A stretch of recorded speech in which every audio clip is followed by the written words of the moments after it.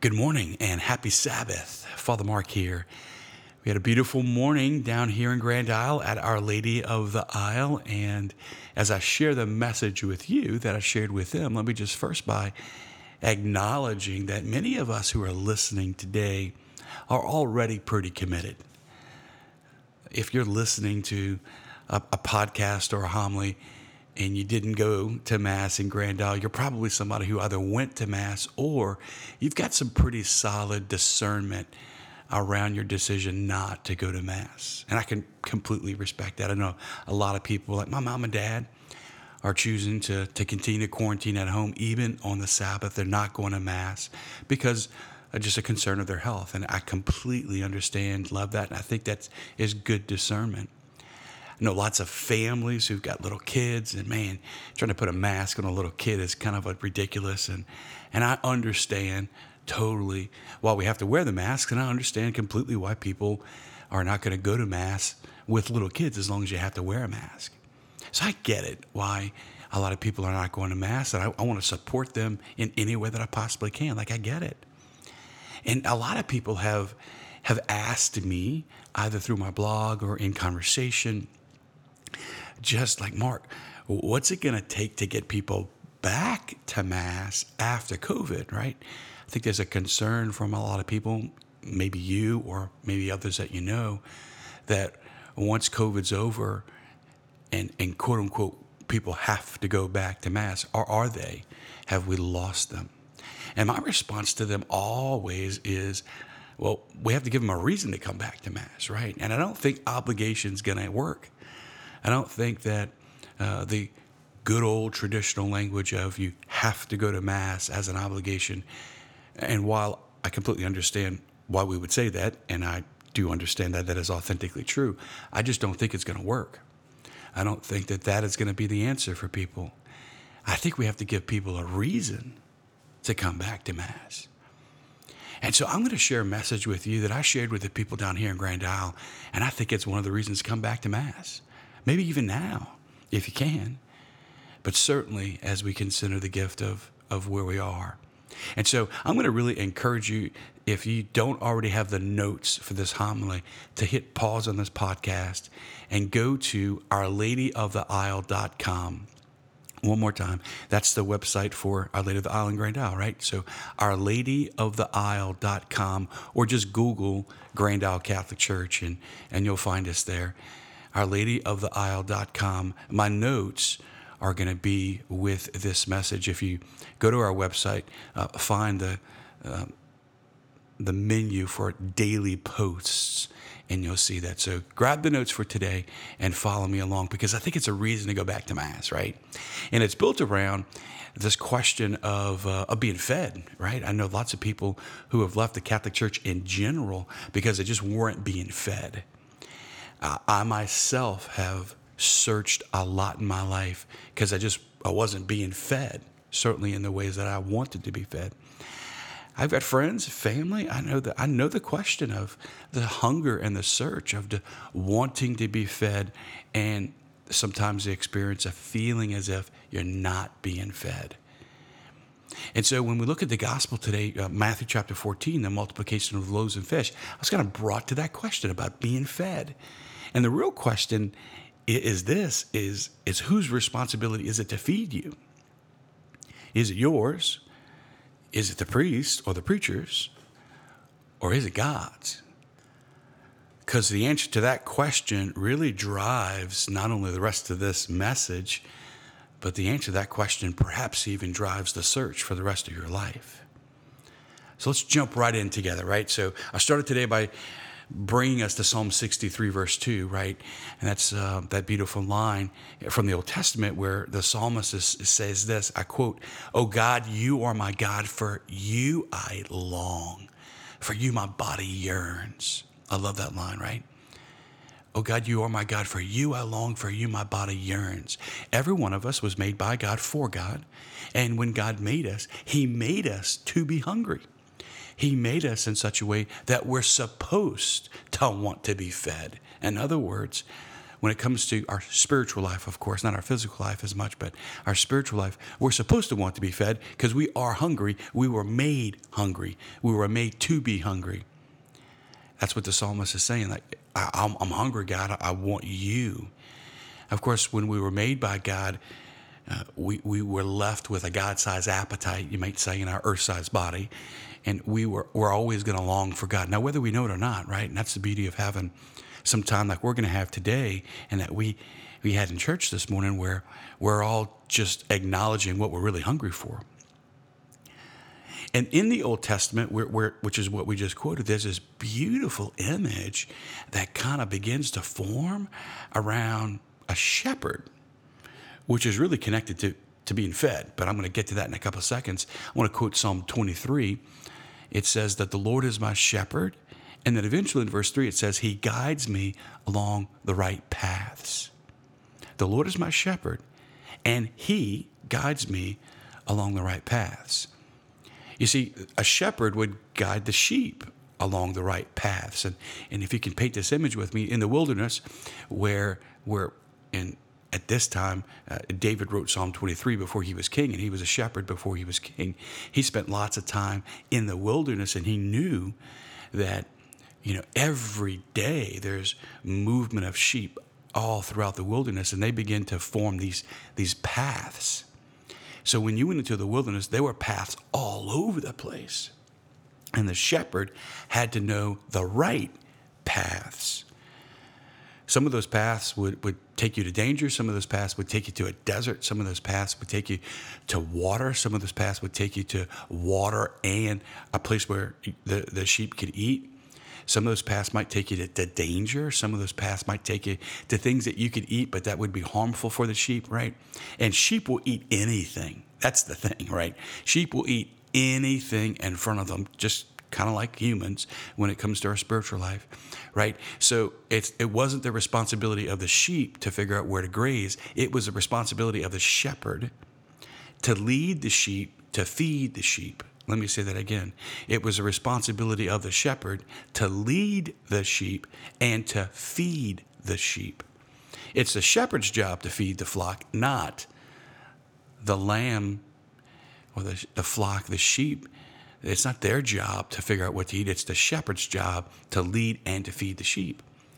And in the Old Testament, there is this image of God as a shepherd who's feeding his flock, right? Isaiah chapter 40, verse 11 says, like a shepherd, he feeds his flock. In his arms, he gathers the lambs, right? So there's this image of a shepherd that begins to unfold in the Old Testament, where God's the shepherd, Psalm 23, right? The Lord is my shepherd. Isaiah chapter 40, like a shepherd.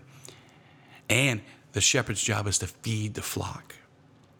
So the question for us today is, where in the Old Testament, before we go to the New Testament, where in the Old Testament does God actually feed the flock? Because we are talking spiritually, but there's this really important way that God fed them physically that's going to very much be connected to how he's going to feed us spiritually. And in the book of Exodus, chapter 16, God does something really awesome. And so let me kind of help unfold the story for you here. Exodus chapter 14, they cross the Red Sea. Exodus chapter 15, there's this big song that they just praise the Lord for helping them cross the Red Sea. And then Exodus 16, right, the next chapter, they're hungry. They're in the desert. They're like, oh, okay, we got to live here. And what are we going to eat? And I'm going to quote this with you. Again, go to the notes so that you don't get lost here. But it says in Exodus 16, verses 13 to 15, I quote, in the morning there was a layer of dew all about the camp, and when the layer of dew evaporated, fine flakes were on the surface of the wilderness, fine flakes like hoarfrost on the ground. On seeing it, the Israelites asked one another, what is this? For they did not know what it was. But Moses told them, it is the bread which the Lord has given you to eat. End quote. So what happened is, in the Old Testament, as they're wandering through the desert, God begins to feed them with this bread from heaven, literally, right?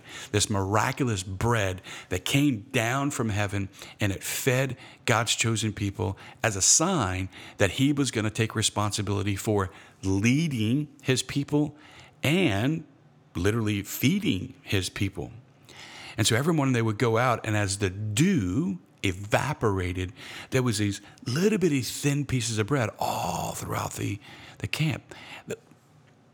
Those little bitty pieces of bread, right? Little bitty pieces of flat bread.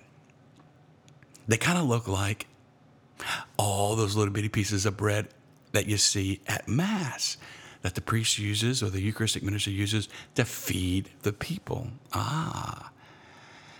In fact, there's this beautiful line in the Eucharistic prayer number 2, which is the one I use the most because of this line. And again, I'm going to quote, but I want you to imagine I'm behind the altar.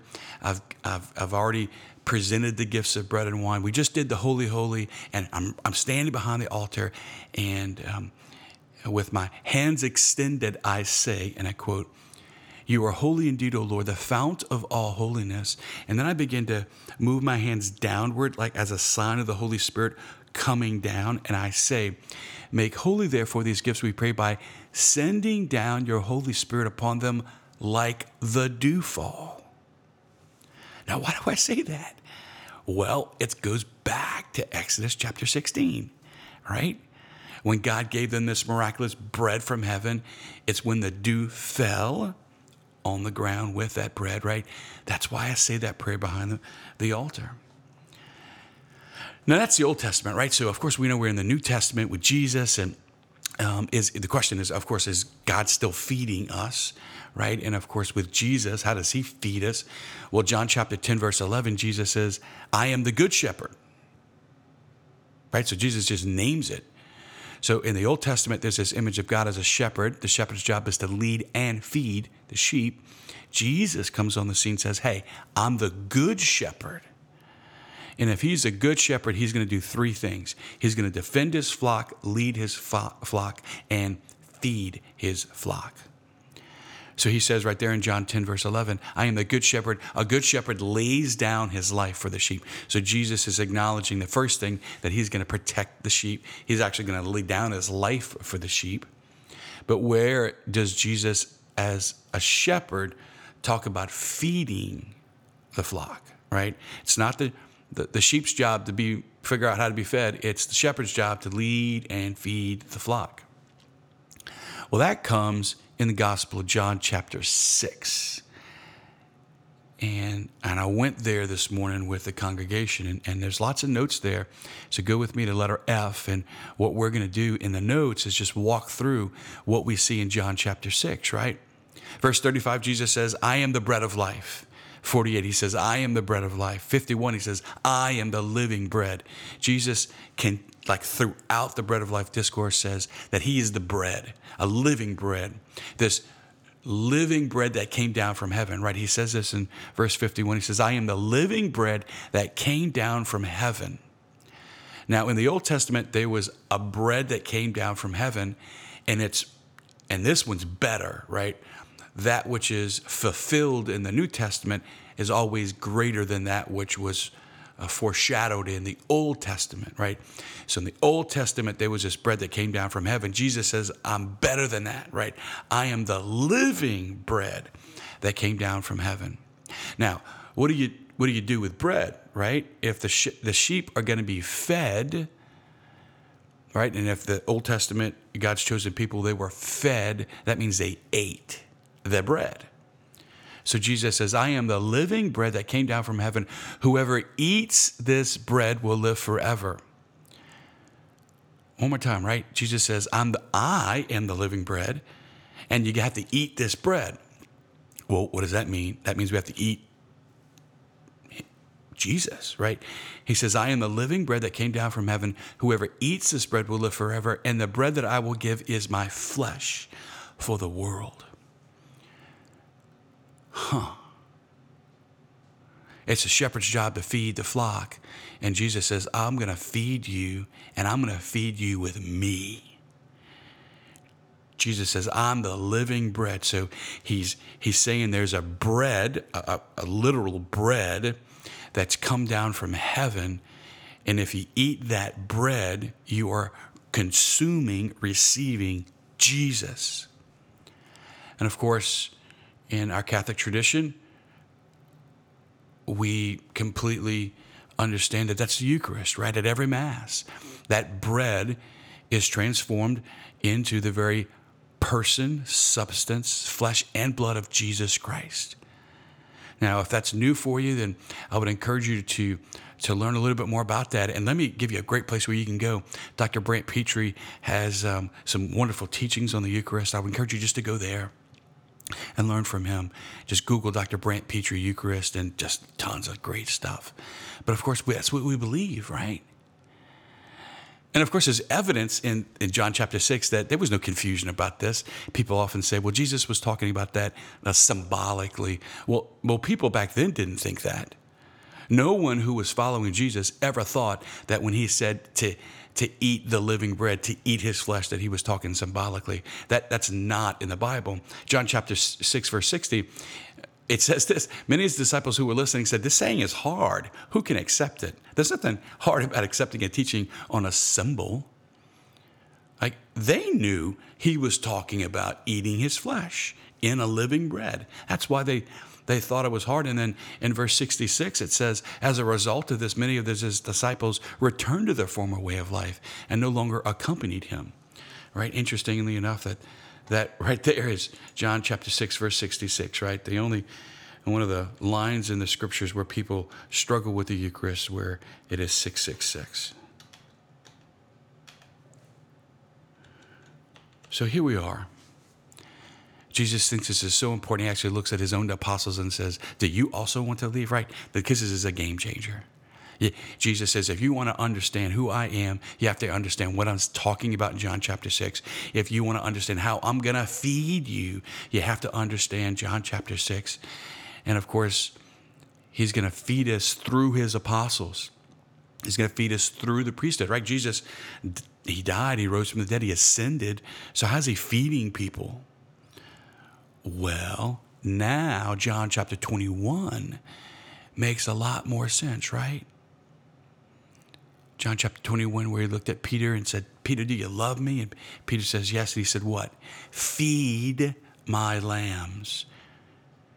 Tend my sheep. Feed my sheep. Peter, you feed them with this living bread, which is my flesh. And of course, Peter eventually comes to understand that is through the Eucharist. And so here's the beauty of what happened today is we consecrated bread and wine, and it was transformed in the presence of Jesus Christ. And I'm not quite sure what any of us walked into Mass expecting today, what you wanted, you were longing for, but the answer is Jesus. It's not a message only. It's not community only. It's Jesus, right? That's the beauty. I shared with him this morning. I said, it doesn't matter who wears the clothes of a priest. It could be Father Mark. It could be Father Joe Chaco. I hope he's doing great, by the way. It could be legendary pastors here like Father Carlos, Father Peter, Father Mike Tran, Father Chazanel. Like, it doesn't matter really who's wearing the clothes of a priest, because every one of those shepherds is supposed to be feeding the flock with Jesus, not themselves. So why would you want to go to Mass? Because you get Jesus, not just spiritually in a spiritual communion. No, you get him in your body. And I know that a lot of us may have found other things to do on Sunday, and I know that a lot of us may be concerned about our health, and I really get that. But we're all hungry, and we want to be fed. And look, I'm going to say this with great love, so please, please, please, please hear me. Watching Mass on TV ain't the same as receiving him in the flesh. And listening to a great message online on Sunday, it's not the same as receiving him in the flesh. Look, here's the thing. Jesus is the shepherd, and he's the one who determined how to feed us, not us. And if he's the one who said, I'm going to feed you in the Eucharist, well, then that's just how he designed us to be fed. Now, you can be fed with a great message, and you can be fed with great community, But you can't be fed in those ways the same way you're going to be fed in the Eucharist. And that's the reason to come back to Mass, because that's how Jesus just decided for us to be fed. It's not about obligation. It's about invitation. And so I just want to just pray for like me and my priesthood, that I would always just get my mind right and clear. And I would just pray for every one of us that as we receive the Eucharist, that we would be transformed by the very person that we receive. And whenever you get to go back to Mass, or whenever your friends get to go back to Mass, I just pray that it's an experience, an encounter with God. We're all hungry, and it's a shepherd's job to lead and feed the flock. I ask that God bless you today, and I pray that your journey with Him is filled with grace, especially as you receive the Eucharist. God bless you.